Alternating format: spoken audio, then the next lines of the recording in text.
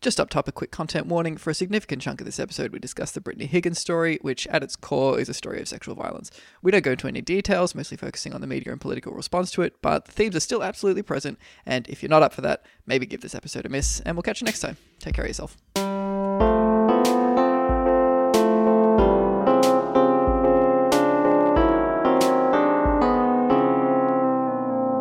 You're listening to Not Good Enough, an inadequate response to inadequate responses. I'm Mitch Alexander. I'm Tom McLean. And I'm Evie. Tom Lang is out on assignment this week, and we have Isaac in our headphones, not able to fact check this week because he gets all of his news from Facebook. But joining us this week, all the way from Brisbane, we have, I'm so excited for this, one of my personal favourite podcasts from the Floodcast. We have Jo. Thanks for coming on the podcast. How are you doing this morning? Hi, thanks for having me. Hello, I'm good, thanks. I'm excited to be here. I genuinely am super excited to have you on because the Floodcast has been one of my favourite pods for a while. And then recently you've just released a bunch of episodes that have me so excited I haven't shut up about it.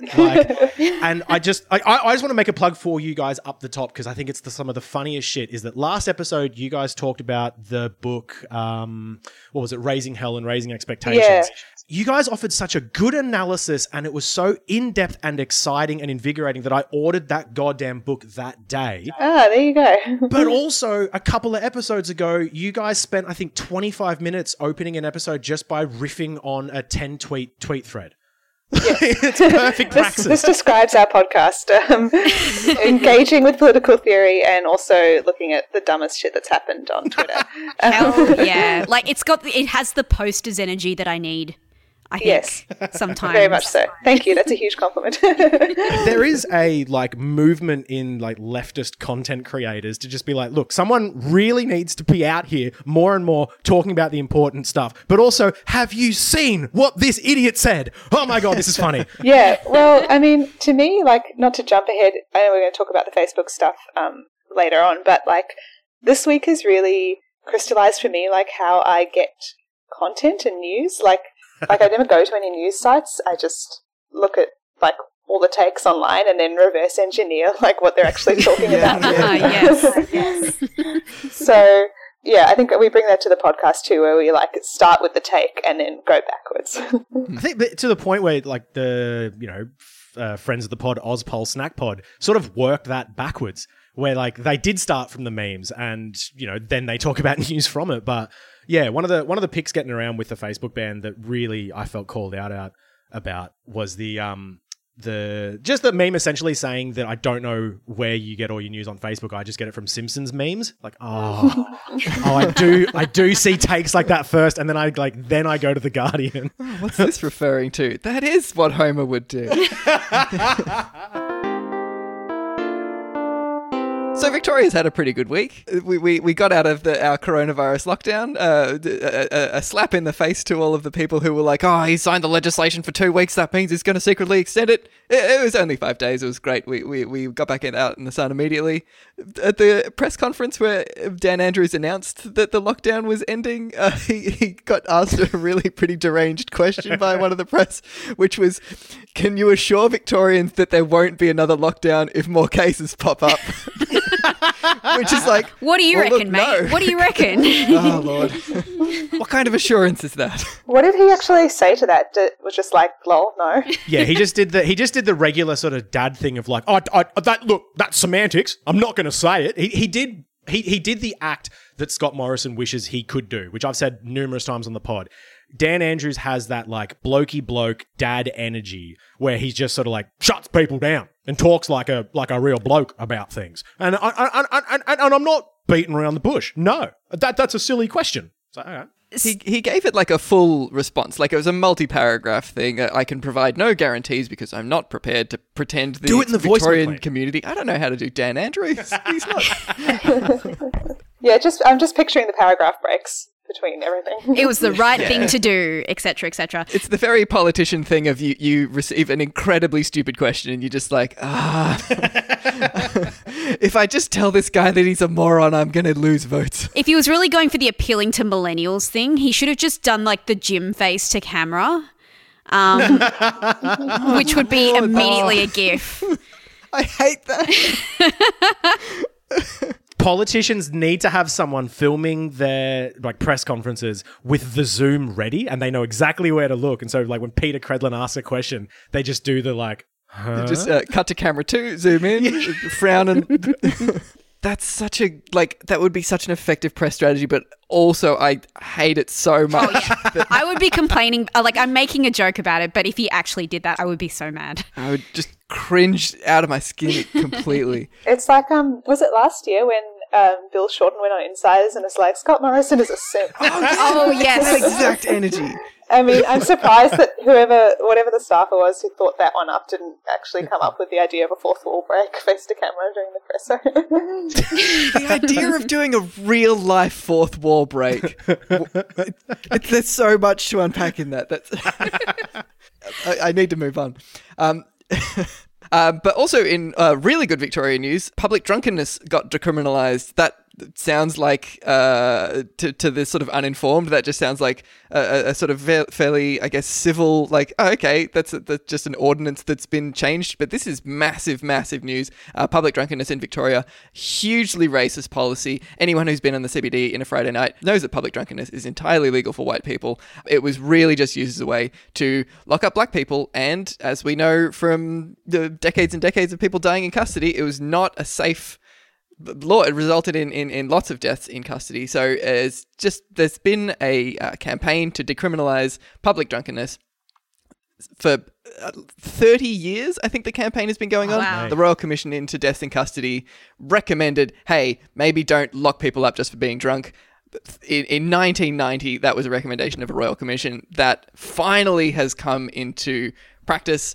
It's great news. It's wonderful. As Luke Pearson has reminded people, this is entirely a result as well of years of activism by the family of Auntie Tanya Day, who died in custody in 2017 as a result of these very laws.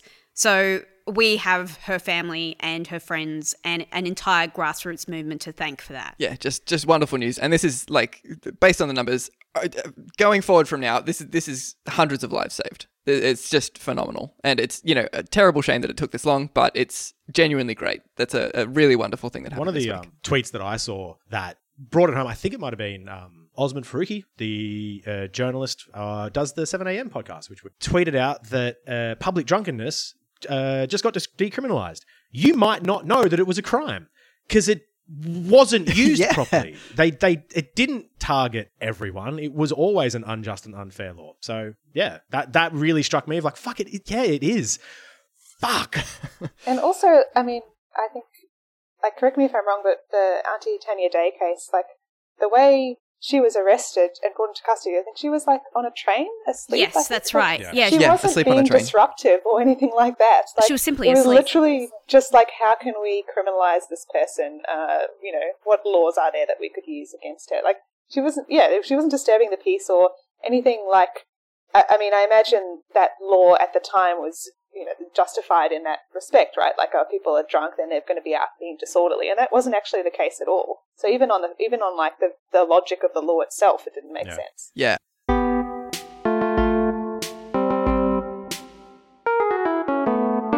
So the other big story from this week is about Brittany Higgins, who is an Australian Parliamentary House staffer or former staffer who has come forward to say that she was sexually assaulted in an office by an APH staffer in Parliament House after a staff dinner. She reported this to other staff members. She reported it to security. I think she was in touch with the AFP as well at one point. And this week she said that she's re-engaged with the AFP to make a formal complaint. Because the event was years ago, right? Yes, it was years and years ago.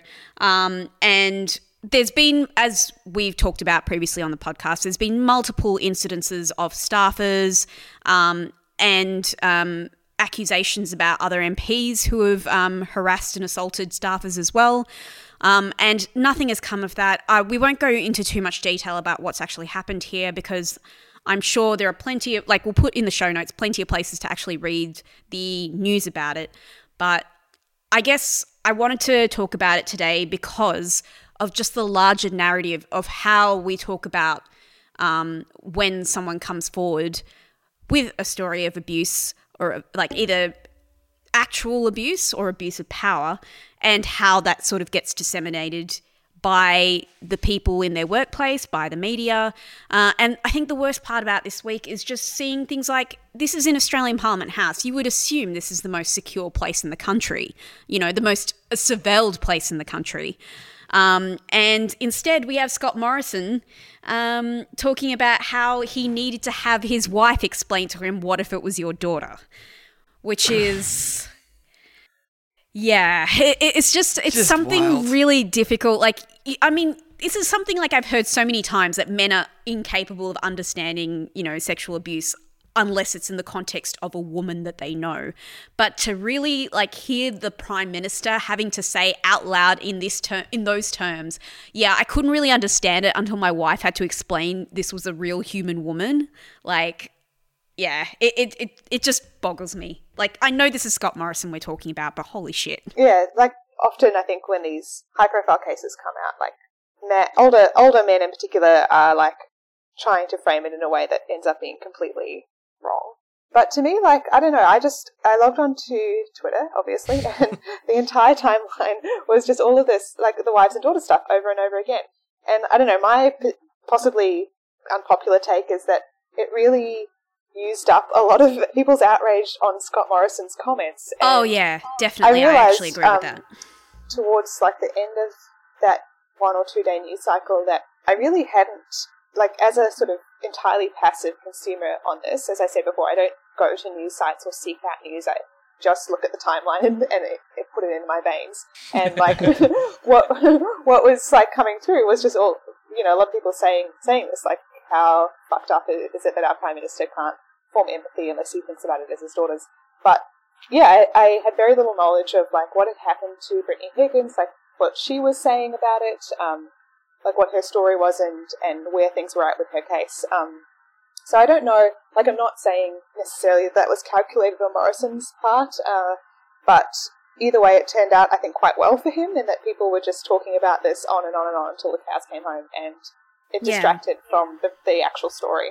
Yeah, I actually agree with that. Like, it's sort of, and I think this is also just a symptom of Australia being unable to talk about, or at least find a resolution conclusively for these kind of incidences, whether it be at Parliament House or in any workplace or, you know, home in the country, whenever someone comes forward with a story of abuse, is that we don't have the language and the resolution that's satisfactory anymore. It doesn't feel like it, does it? And like, to add to that, like, you know, on top of that is just defamation law completely screwing it for survivors as well. Like, we can't even name someone either, or like at least the victim can't name them. Yeah, exactly. And I think that's a good point. Like, the fact we have no real system in place to deal with these things, and I'm sure survivors, you know, when they come forward with a complaint, they know that.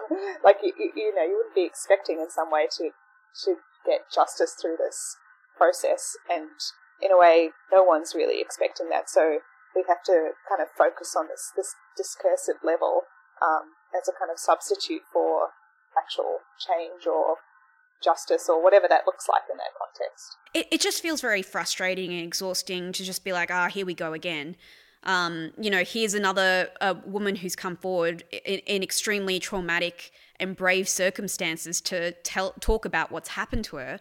And again, like I said before, in a place where you would consider it to be the most secure and safe place in the country, and yet, you know, she's been failed. And in the back of my head, I just know, like, a lot of women are thinking the same thing of, if Brittany can't get a resolution, what the fuck hope do I have in my workplace? Yeah. The other aspect of this, I think, is the question of, like, what rights political staffers have in their jobs. And, like, I'm not an expert on this. This is not going to stop me from, you know, opining on it. But my friends who are political staffers or who have been, basically, it seems that, you know, they have employment contracts, and I don't know what's in those contracts or what formal protections they have. But in reality, everyone knows that if you become a problem, you can go. Like, you can be fired or made redundant pretty much at will. Which I think adds a whole other layer to this story and to the problem of coming forward about sexual assault and rape, particularly like in that political class, is that, you know, they're good at looking after their own up to a certain point. And there's definitely a hierarchy where staffers, you know, they're on the bottom of that and they feel the consequences. Yeah, I mean, there's that almost that like, there's almost been this like true crime element to the to the reporting as well, where there's like sort of new details coming out every day of like, oh, and then there's like the steam cleaning thing where apparently some steam clean of the office was organized like at X date, and there's like this sort of drip feed of you know, crime details as well that are quite it's just sort of like a strange sort of way. I don't really know how to sort of phrase my emotions about that. But there is that thing of like people talking about, oh, you would think that Parliament would be very safe, and it's like maybe it was for the perpetrator. Like he was like, well, that's a place where I certainly won't face any consequences. Yeah. Like the idea that there was a sort of failure of the sort of security systems there doesn't seem to be the case. It seems like protecting the people who work there in that sort of echelon is the sort of function of the security there. Well, Yeah. Yeah, I mean, I don't know anything about the only knowledge I have of Parliament House, like Canberra Federal Parliament House, is some friends who went there a couple of years ago, and they had, you know, contact on the inside, and they were just like, I was talking to them afterwards, and they were like, I have never been so drunk. Like, there's just like a lot of booze circulating. God, yeah. I don't know whether there's cocaine circulating. Wouldn't want to make allegations like that. Oh, politicians wouldn't be doing drugs. We've said No. numerous times on the podcast that there is absolutely no connection between cocaine use and Tony Abbott looking cooked on meaty things and having a marble table broken at a party that he once held at Parliament. Absolutely no connection. I cannot make that any more clear. It beggars belief, Mitch. No, thank you. Thank you very much. I'm glad we clarified that. But yeah, it's obviously just a den of sickos. And I mean, unfortunately, like, yeah, if you are a young woman, You're just hanging out in a den of sickos as a young woman. It's not a safe place. yeah. This is an interesting point, though, that you bring up, Joe, in that it is like people talk, like, you know, we had that Four Corners program about, like, you know, the culture of the Canberra bubble and that sort of thing. But there are multiple factors at play aside from the fact that clearly predators feel like they have safety in Parliament House. You know, there's the culture of alcohol. Nobody likes to talk about it. But, you know, if there is a culture where there is like heavy drinking, then yes, there is going to be a culture of people who feel like they can take advantage of extremely vulnerable women. Like, you know, we know this from what workplaces used to be like before there were workplace harassment laws and there was like freely available alcohol. So We know this from the comedy scene.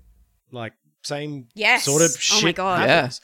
That was the thing, like, listening to the Guardian podcast on this, and it a lot of it was actually focused on the wives and daughters thing, which, Joe, that's a really good point of, like, I know more about that and the comments about that and the fact that Morrison thought that blew up in his face because he thought it was going to be good than I do about the case and whatnot. But the thing that got me was a senior journalist from the Guardian was talking on the podcast about, like, you know, back in the day, decades ago, when a new, like, female staffer signed on, or a new young journalist joined the Canberra bubble, they would, like, get her a note telling her which, like, parliamentarians and staffers she needs to avoid and which ones she should be careful of when she goes out to do stuff. And, like, that's been happening for decades. And I don't know why that one got to me, even though, like, I know that happens in the comedy scene now. Like, you have to do that sort of Whisper Network shit, but it's been going for so fucking long. yeah.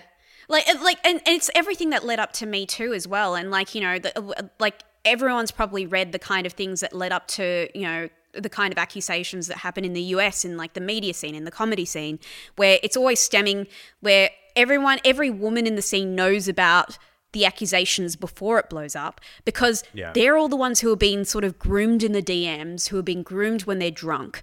Like, you know, I've been intimidated into silence, but there's no sort of, again, it seems like we still keep getting stuck because we have no means of getting past having to have a whisper network, because that's what saves women and protects women, and only up to a certain point as well. On the protections for the people inside that McLean brought up as well, I think that is a really good point, something that I want to hit. Just in terms of like, there is the way Parliament sort of should be working, and then there's the way it actually works in terms of security and protection for staffers and like the legal protections and the workplace safety that they have. But there's been this story that's come out around the same time as this, that Craig Kelly has a senior staffer who has stayed in his role despite the fact that he's got accusations of like kissing teenage staffers on the neck and groping them and being just a real fucking gross sexual predator. They took an AVO out on him and a criminal investigation was opened against him, and he still had his position because the legal and workplace protections that are in place weren't triggered. They weren't technically overreached, so they didn't do anything to him. And like that's how it works. He was protected. Brittany Higgins wasn't, and that is working as it's fucking supposed to. Yeah, because that's how the structure is made. And he was a volunteer as well. So he was literally there. He was given a volunteer position in order to groom young women, which is disgusting. Fucking how do we have a structure in place to allow this old man to groom young women in a volunteer position? Really would have expected better out of Craig Kelly's office, I've got to say. Fucking hell. Yeah, exactly. God. Fuck. Yeah, I hadn't looked at that article, and I just opened the link now, and the image of this guy, Frank Zumbo, came up. It's truly horrifying. Like, just picture like Craig Kelly's office manager who likes to groom teenagers, and it's like, you know, really, it's exactly what you think shit, it is. I'm manifesting. Yeah. Yeah. Yeah, truly dreadful shit. This is all to say that I'm sure every fucking woman in Australia is exhausted about hearing about this shit with no resolution. And especially, like, this is the same week that the government just, like, casually abolished the family court as well. So, it's been a really stellar week for women. Yeah, which was another thing that I felt didn't get enough airtime. I mean, I think it happened right at the end of the week, like Friday or something, but I don't know. I might be this might just be confirmation bias, but I felt like everyone's outrage reserves were kind of used up and sank without a trace almost. I think like that's definitely by design. Like Friday is where news goes to die before the weekend, and it definitely, the oxygen was sucked out of that story deliberately. I actually would say, like, you know, I know that there's like a sort of a plausible deniability about whether that's calculated on the coalition's part, but no, I would say it's deliberate. If they actually voted on it on the Friday, then yes, it was. Yeah. They at least didn't not vote on it. I don't think you can truly ever overstate just how political politicians are. Like, even amongst all of this, like Scott Morrison's a fucking, like, some sort of sociopath. He's evil. He's craven. I'm not going to even say nothing neurotypical. Yeah. He's just evil, like Satan. And he would look at things like this and just be like, you know what we couldn't do? You know what I might be able to push through? Well, I mean, the whole family court abolishment is a purely political thing anyway. Like, the Liberal Party isn't doing it because they have a ideological opposition to the family court. They're doing it because Pauline Hanson personally has an opposition to the family court because her son got, like, lost access to his kids because he was, like, violent, and Pauline Hanson was like, well, fuck the family court then, I'm going to go on a personal crusade for years and years, and the Liberal Party's supporting it because they need her support. Yeah, this is a key part of my politics now. Her constituency is family court dads. Yeah. Jackie Lambie has, like, swung back to, I feel like every time I see her, she's either doing something great or something terrible, and it's really hard to form a position on her. But, she's really just on a switch. She is. She only has 2 settings. Loose unit, I feel, is the official term. Yeah, she swung back to the good side again. She's got some great quotes here. If you think the heartache and the suicides going on out there are bad enough, if you've got half a conscience, wait until you see what's coming, because it's a train wreck in action. What is wrong with you people? You're playing with people's lives. I hope you can wear it, mate, because you're going to see a lot more hurt going on in these families and more suicides going on. I hope you can sleep at night time. Quite Good on her. You disgust me. Fuck. Which, yeah. yes. Yeah. Queen. Well said. Well done, Jackie. Why can't you be like that all the time? I feel like she's giving a lot of benefit of the doubt to, like, Scott Morrison's ability to sleep at night. I reckon that man sleeps like a baby. If he sleeps at all. Yeah, he just sits in bed, like, perfectly awake but still resting somehow. He just meditates in a pentagram of goat's blood. Allegedly. To be fair to Jackie Lambie, she's definitely had, like, a lot more good decisions than bad, though. Like, I can't reckon? think. Yeah. I think recently at least. I Recently? can't think of like a recent bad decision. I think recently. Back in the day, Jackie Lambie fucking sucked. Racist, ex-military piece of shit. Absolutely, unequivocally. See, will but never that's the give her. thing. I will never give her the time of day. Actually, no, she's pretty good. Okay, cool. It's so weird. Just really turning it around. I think that like she's probably a really good example of someone who has the capacity to change in that regard. Like, yes, she's ex-military. She used to be part of Clive Palmer's party, but she's an example of a politician in the tradition that you would want, which is they listen to their constituents. Yeah. And she genuinely, like, she does her job well because she's there for the right reasons. She's not there to like sort of Yeah. like, Yeah. she's not there for necessarily to wine and dine. Maybe she does do a bit of wine and dining, but like she does the element of the job which matters, which is listening to her constituents, taking the feedback, and she changes her mind if she needs to. I mean, she's not part of the political class, which is like basically the only reason she can do any of that normal stuff is because she's come Absolutely. to politics from totally outside that background. Yeah, she doesn't have. She's not like parachuted there. She doesn't have like three generations of people in the same seat. She's not a fucking downer. That's with a capital D, the family. I think that regardless of the decisions that she's made, she's the maybe one of like, let's say 6 federal MPs who's not a grifter. 6 is very generous. Do you mean ever? Yeah, ever. ever. 6 No, I lifetimes. feel- Okay, I'll take that. I feel like, Lambie and Ricky Muir were the politicians that sort of got in there and just got absolutely fucked by the political process. I remember Muir, like, in tears when he had to do some sort of vote on, like, do you give dental healthcare to asylum seeker kids or do you torture people in some other place? And they essentially just wedged him. And he was like, this fucking sucks. And he was from the driving cars and doing burnouts party or whatever it was. And like, Yeah. motorist No, that was it. That was yeah, the motoring stuff. enthusiast, just like, I'm keen. You go for a bit of a spin. But so, I'm an enthusiast. yeah. But so him and Lambie, I think, like, I mean, Lambie's obviously stayed, were hardened by the political process. And that's why she's there now. Just like, oh shit. Oh, this is all just whining and dining. This is all just backstabbing. Fuck this. I have a good position. I'm going to talk to my constituents. And as soon as she actually talked to the people that voted for her and just the people in Australia in general, she has changed her opinion on so many things, and the opinion regularly goes against the Labor and Liberal Party because the Labor and Liberal Party don't represent Australian people. Yeah.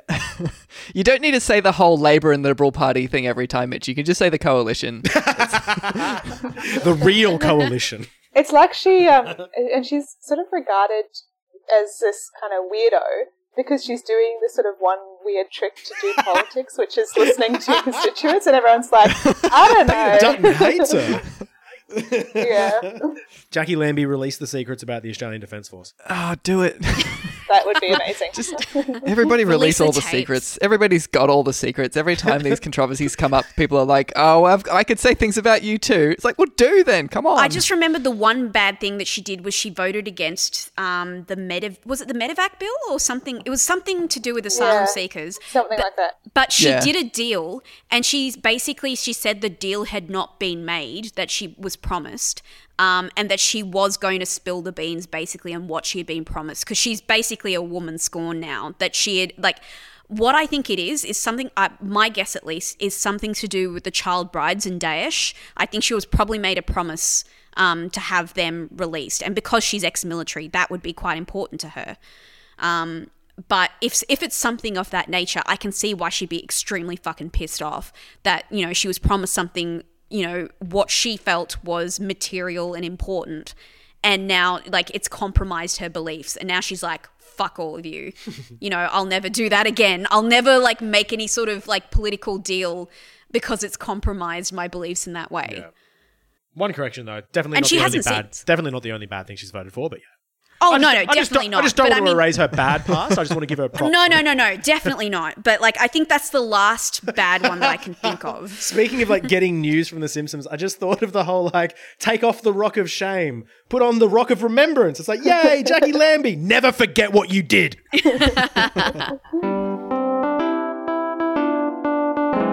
There was also one story that came out of the sort of general discussion around the Brittany Higgins one, which was actually a really old story. It's from a couple of years ago, but it really is just crazy, and I want to talk about it for a little bit. So it's from 2 years ago. It's this clip that came out when Scott Morrison was talking about, now that Jenny told me that, maybe any woman has value, I thought maybe the crime was bad. Like, this clip came out of him talking about why he sends his daughters to private school.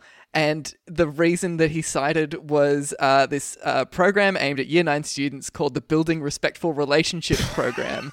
And he said he said that that's part of the content of the course made his skin curl. Because it included, as one of the sort of case studies, a 17-year-old bisexual woman who has had 15 sexual partners. And he said that talking about that does not meet his values. Wait.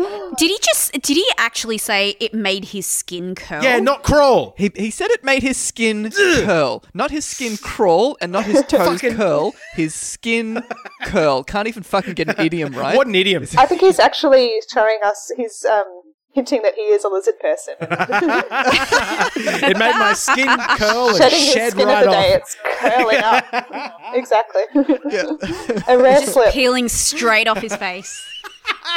No, just big skin flaps hanging off of his neck. Oh, I hate this course. This is not the part of that I really found objectionable about. I just Oh want no, we're distracting from the message. Before you move on, I just want to say again that the thing that didn't align with his values was a program called the Building Respectful Relationships. The whole point is that 17-year-old hypothetical bisexual woman with 15 sexual partners doesn't meet your values, and you're supposed to build respectful relationships with her. And he's like, absolutely not. Well, it's not even like if the news story has the sort of excerpt from the course, which is talking about this girl who it's like, she's 17, she lives in the city, she works in a local cafe, she's had 15 sexual partners and describes herself as bisexual, blah, blah, blah, blah, blah. She rarely practices safe sex. She forgets to protect herself because she's often drunk when she has sex. And it's got a little quote from her like, oh, I'm really bad with that. Like, honestly, this one sounds cool as hell. You just go with the flow, that sort of thing. Like, Yeah, she rocks. Clearly, this bit of like the Year 9, building respectful relationships course is like, do you have a friend who's a super loose unit? How would you talk to her, to say maybe you should use protection when you're sleeping around a bunch? Like, it's clearly not just the teacher putting this like slide up on the overhead and just being like, she seems pretty rad, hey? Let's do what she's Straight doing. up. This is like exactly related to like safe schools. Yeah. It's just like Scott Morrison's like, I do not want my daughters to be equipped with the tools to have healthy discussions about sex and to, engage in a social circle that understands consent. Yeah. Like he's like, I flatly reject that should be a thing. People should go into, all of this blind, because as soon as an adult tries to educate a child about how to approach relationships respectfully, oh, you're putting bad ideas in their head. Well, the thing about this that I love is, like, it is all hypothetical. I mean, we talk a lot online about, leftists making up a new type of guy to be mad at, but this is it. It's just like making up a bisexual woman to be mad at. Like, no one is forcing your daughters to be a bisexual woman working in a cafe with 15 sexual partners. Like, it's literally just a case study. Yeah, it's an imaginary person. The problem is that in this hypothetical, they named her Megan, and so that's why he got mad. It's like, she's real, probably. That's the problem. Well, again, Megan, you rock. I'm not going to say don't change. Never change me. Actually, no, change, please. But change also one thing. Definitely, like, use protection. Use protection, Megan. Sake, but otherwise, don't. You sound cool. Yeah. Come on the podcast. Megan, come on the pod.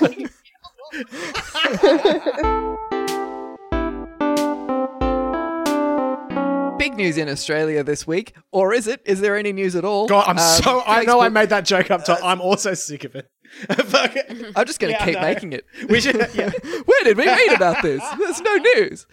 The big news is that Facebook, you might have heard of it, it's a website that does news. They, as part of like a big argy-bargy that they've been having with the media in Australia, banned all links to news across the whole website in Australia. No news links from newspapers or even people talking about news. They just shut the whole thing down. So everyone was like, Oh, wow. I didn't really think that a thing could happen in Australia that changed. That's crazy. But also, like, did it change anything? I don't know. Nah. Like, I don't really use Facebook at all these days, I realise. The thing it changed, though, is, of course, the fact that they were like, okay, we're going to take away all the news websites from Facebook. It also took down hundreds and hundreds of pages that weren't news websites. Yes, okay, that was, yeah. It went from as innocuous as, say, like the Bureau of Meteorology to completely bizarre, like the North Shore Mums Facebook page. Yeah. And it was like a bit of controversy where it was also taking down like coronavirus information pages. Frontline and, services. You know, like emergency bushfire pages. alerts and yeah. Yeah. Those are news, so fair play. Yeah. It's all arising out of this, big ongoing argument that Facebook's having with the news media in Australia, where the news media is like, Facebook, you should pay us because you're benefiting from our content.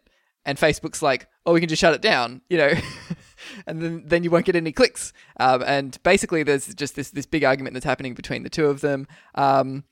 It's sort of difficult to engage with because there's no good side. There's a lot of people who are trying to say like, oh, whose side should we be on? And it's like, neither side. That's It's just there's no good people. There's just like billionaires clawing over the how much they can extract from the public. That's the thing that I was going to bring up at the end of this, but fuck it, we'll do it now. Hit it.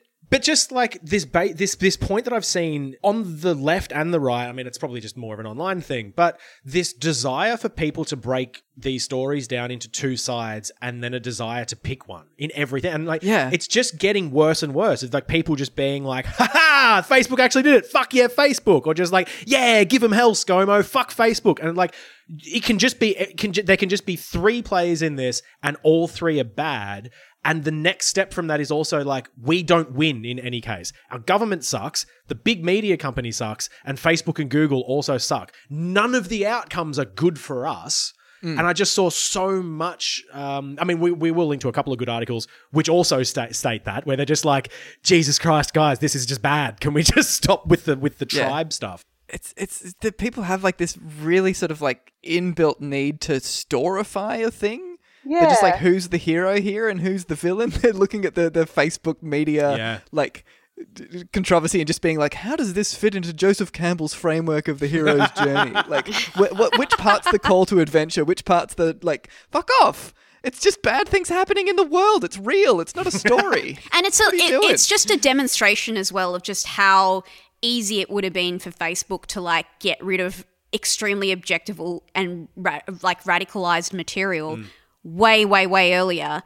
And now they're just doing it out of spite for their own means because they don't want to cough up any money. It's like, oh, God. I kind of disagree with that angle. I've seen that one come out a couple of times, and I'm not sure that it's really true because with this particular one, Facebook is doing it as a fuck you. So when they're like, oh, we've got to ban like the Nazis and that sort of thing, they're like, where's the line? You know, like what, you know, do we want to preserve freedom of speech?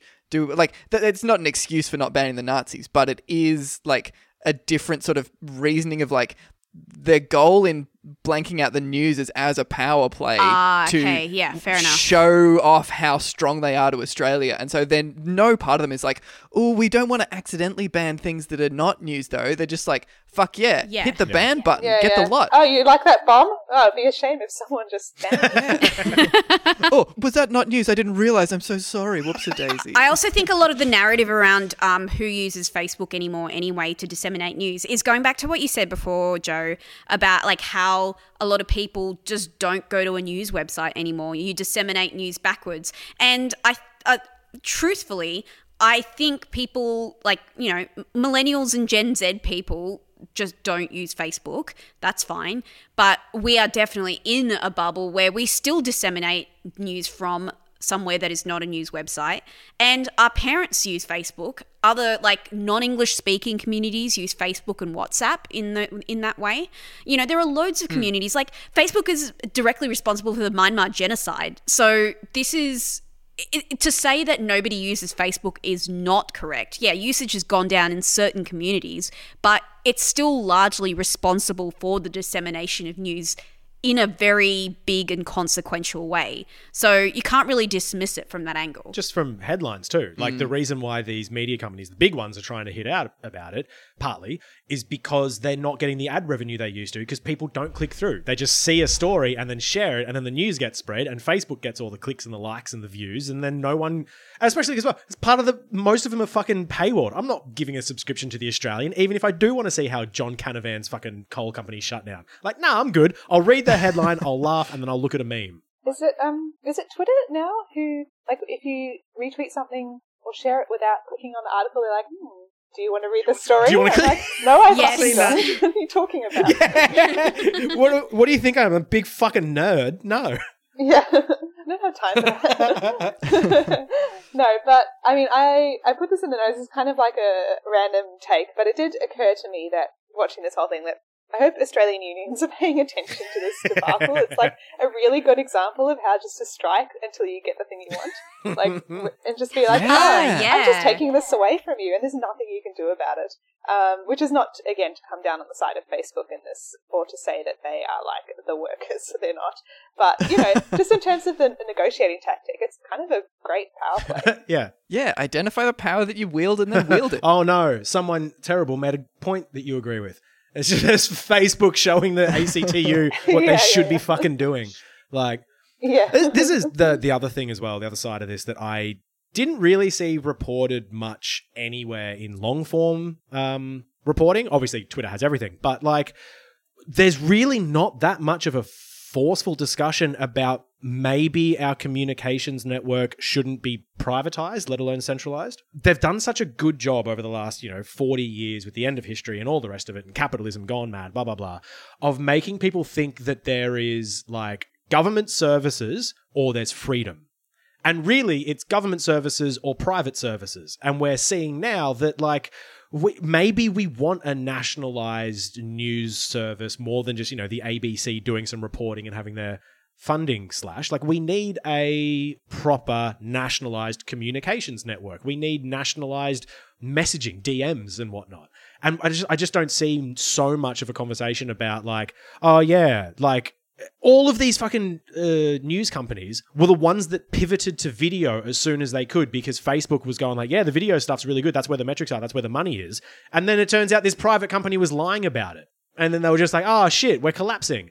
And they didn't learn from that. They didn't get off Facebook. They didn't try to build anything else. They didn't petition the government to try to tax them more and then spend that money on better services that are provided, by the government. They just went, well, what does Facebook reckon next? That's where the people are. Haha. Yeah, it's a really interesting one, because this is just, the government is so shit, where, especially with tech stuff, like, it's like, yeah, a functional society that has social media as part of its infrastructure, which is just, that's how society works these days.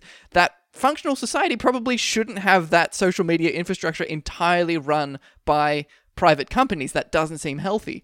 But on the other hand, you suggested, like, our DMs, we should have, a socialized DMs service that we can run our instant messaging over. But if the Australian government was like, hey, we're releasing a new communications app and you should do all of your messaging on the Australian government communications app. No Absolutely way. fucking not. No way. Because one, it wouldn't work well at all. They would spend $100 trillion to make a thing that just connected, 2% of the time. And then also, two, I wouldn't trust it. Like, I wouldn't trust it to be executed competently, and I wouldn't trust it to be executed honestly, because the government is shit, and and that bleeds into everything. We can't have nice things because the government fucking sucks. Even when we identify a project that would be good, you can't assume that it would be done well. I entirely agree. Communist revolution now. Just extrapolating here for you, but the McLean is 100% on board for a violent revolution. I agree. Violence. I don't think that violence is the answer, because it would just justify a stronger police crackdown. What we do is need to destroy capital. But McLean, how do we destroy capital without... Just identify the investments of the politicians that we're targeting and destroy those. How do we destroy without violence? Let's let the market decide. I agree. Libertarian government. Violence against property isn't violence, Mitch. I do not want to send my daughters to your school whatsoever. That does not align with my beliefs. This 17-year-old bisexual who's got 15 sexual partners and has thrown 15 bricks through 15 windows of 15... It's all about building respectful relationships. Now it's extremely unfair that this girl isn't real. Okay.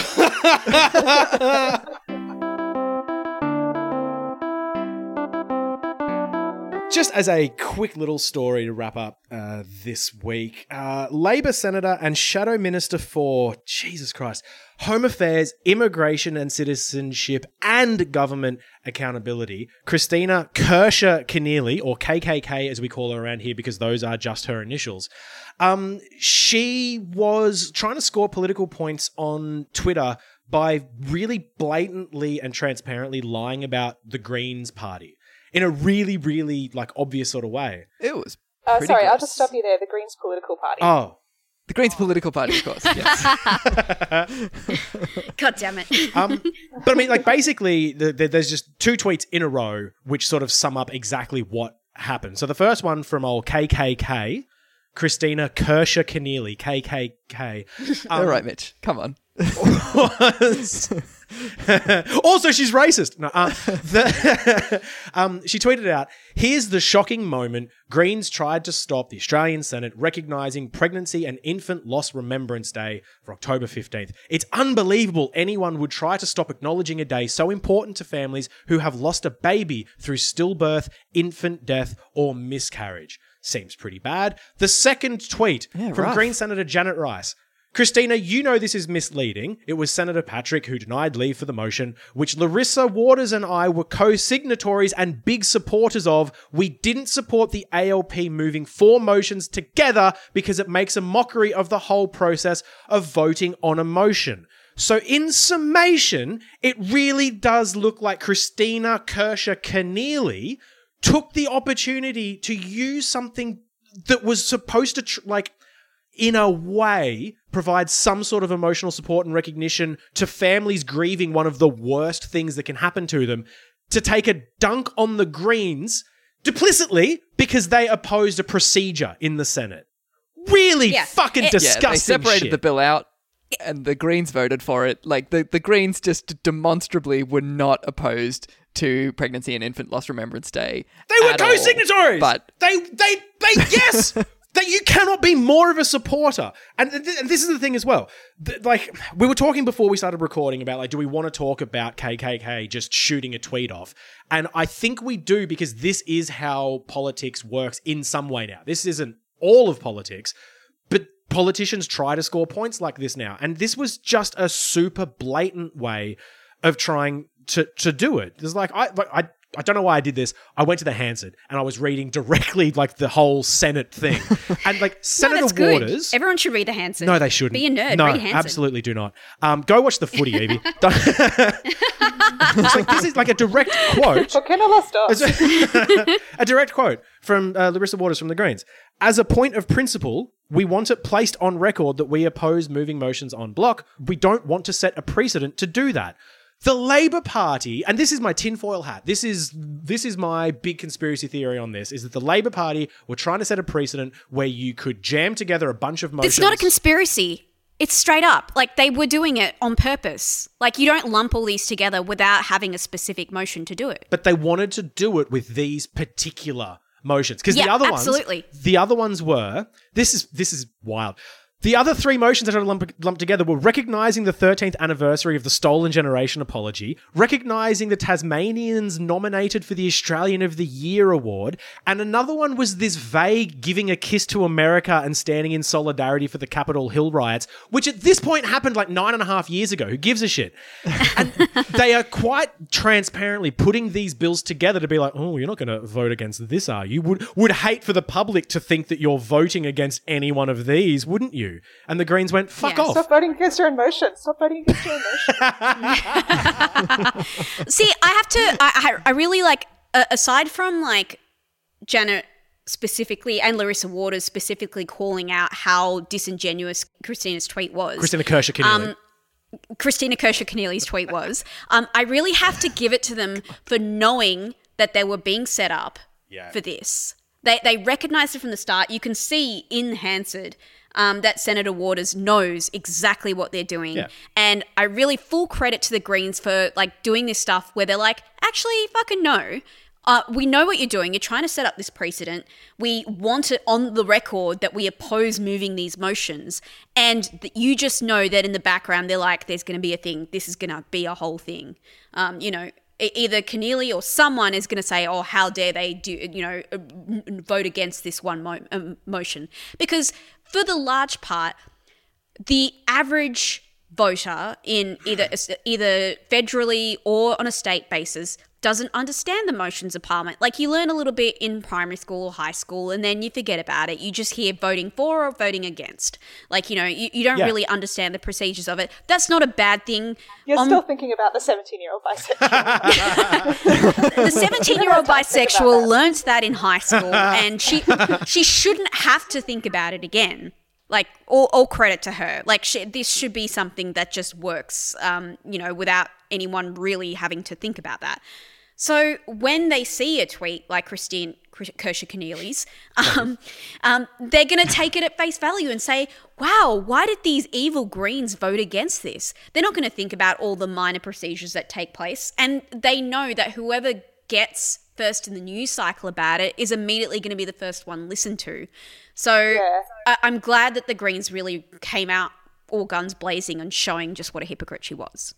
I think it's a very cynical play as well, because I think in political campaigning, I guess there's a kind of rule that, like, if you have to explain something, then you've already lost. Like, you could be 100% in the right, as I'm sure the Green senators are here, in that it's a procedural thing and blah blah blah. But just the very fact of you having to justify and explain something, like, it already means that you look like you're being defensive and that you look like you're making excuses. So the person who gets out first with like a clear narrative about how disgusting this is, like, they've already won. So I have no doubt it was a super cynical move, and good on Janet Rice and Larissa Waters for being really upfront about it. But I don't doubt that a lot of people saw that and took KKK's message from it that she wanted to say. I just want to read out the little part of her tweet again. This is her tweet. It's unbelievable anyone would try and stop acknowledging a day so important to families who have lost a baby through stillbirth, infant death, or miscarriage. She wrote out knowing that wasn't true. Yeah, like, it's the lie. It's so cynical. Like, it's not just like, oh, she's using a procedural, janky motion to, like, as soon as you start explaining it, you've lost. Like, she's doing that off the back of families who are grieving a child. I need to point out here that she is a family who has experienced this. She herself has experienced this. She's the patron. She's the patron of the Stillbirth Foundation Australia. Fuck me. That is the most cynical fucking thing I've Cynical's ever heard. not doing enough for me. That word is not doing enough. That is, I really want to try to express how fucking morally bankrupt and hollow that is, to fucking spell out the three ways, to point how it's unbelievable anyone would do it on a procedural hiccup that is a lie. That is fucking disgusting. That is a knowing lie. Like, I know that Mitch has this really wearisome joke where he says Christina Kershaw-Keneally's middle name every time because it's like, KKK, she's a bad person. But, like, it really can't be emphasized enough that she's a really, really bad person. I was just going to note that Janet Rice has also had experience with this terrible tragedy. Like, she wrote an article for Junkie a few years ago about how her partner Penny and she were expecting twins, and then they found out one of the twins had spina bifida and I can't pronounce that, but a condition that results in death a few hours after birth, and so they had to have a late-term abortion. Oh my God. Like, imagine. Like, yeah, it's terrible. So fucking cynical. Fuck off. I don't even. There's like 10 different layers to how bad this is now. This is too much. Just a piece of shit. Just Christina Keneally is the worst fucking person. And also, I just want to. This is totally unrelated. Well, not totally unrelated to Janet Rice is also great. I think Janet Rice is awesome. Yeah. I spoke to her, this is years and years ago, at a Greens event. I can't even remember, years ago, where she was talking about just like how she cycles to work like every day and, rain or shine. And I just carried that with me for the rest of my life since, of just like anytime it's like kind of shit weather and I was planning to cycle, I'm like, well, if Janet Rice can do it, I can do it. And that means that I've adopted cycling as like an exclusive mode of transport for like nearly a decade now. And I really think that like in terms of like personal benefit to my physical health and longevity, I genuinely owe probably years to Janet Rice personally. So There you go. just shout out to Janet Rice for that. Yeah.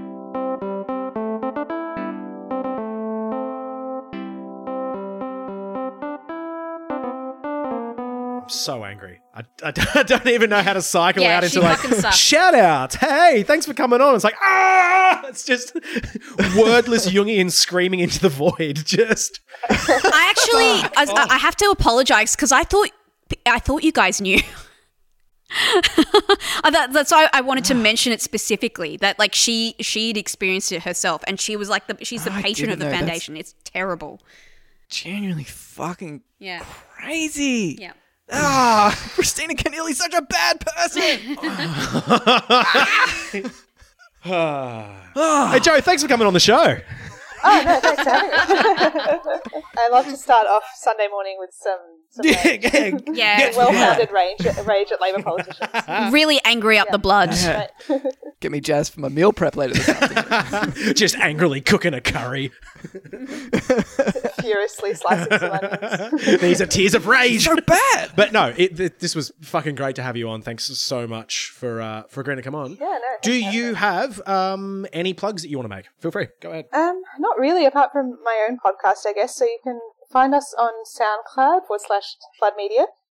If you search on iTunes for us under Floodcast, that will also come up. And we are on Twitter, and I'm trying to remember our Twitter handle, at Flood Media AU. Nice. Heights of professionalism here. But yeah, any of those things should get you eventually to a place where you can be enveloped by our dulcet tones. And we mostly just podcast about how much we hate the Labour Party. So if that's like what you're into... I don't know if any of our listeners will I be recommend it. into that. No, I don't think so. It seems like a bit of a different demographic. Yeah, if you've made it this far into this episode, definitely check out the podcast. Yeah. No, thanks for coming on. This has been great. Yeah, thank you. Yeah, it's a delight to have you. Thanks again for listening to Not Good Enough. You can get in touch with us on all the socials at @NotGoodPod or email us at notgoodpod@protonmail.com. Yeah, you fucking hear that, Bunta? That's how you do it.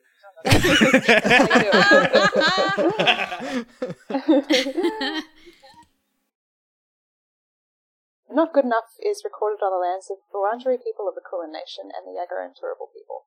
We pay our respects to their elders past, present and emerging and acknowledge that sovereignty was never ceded.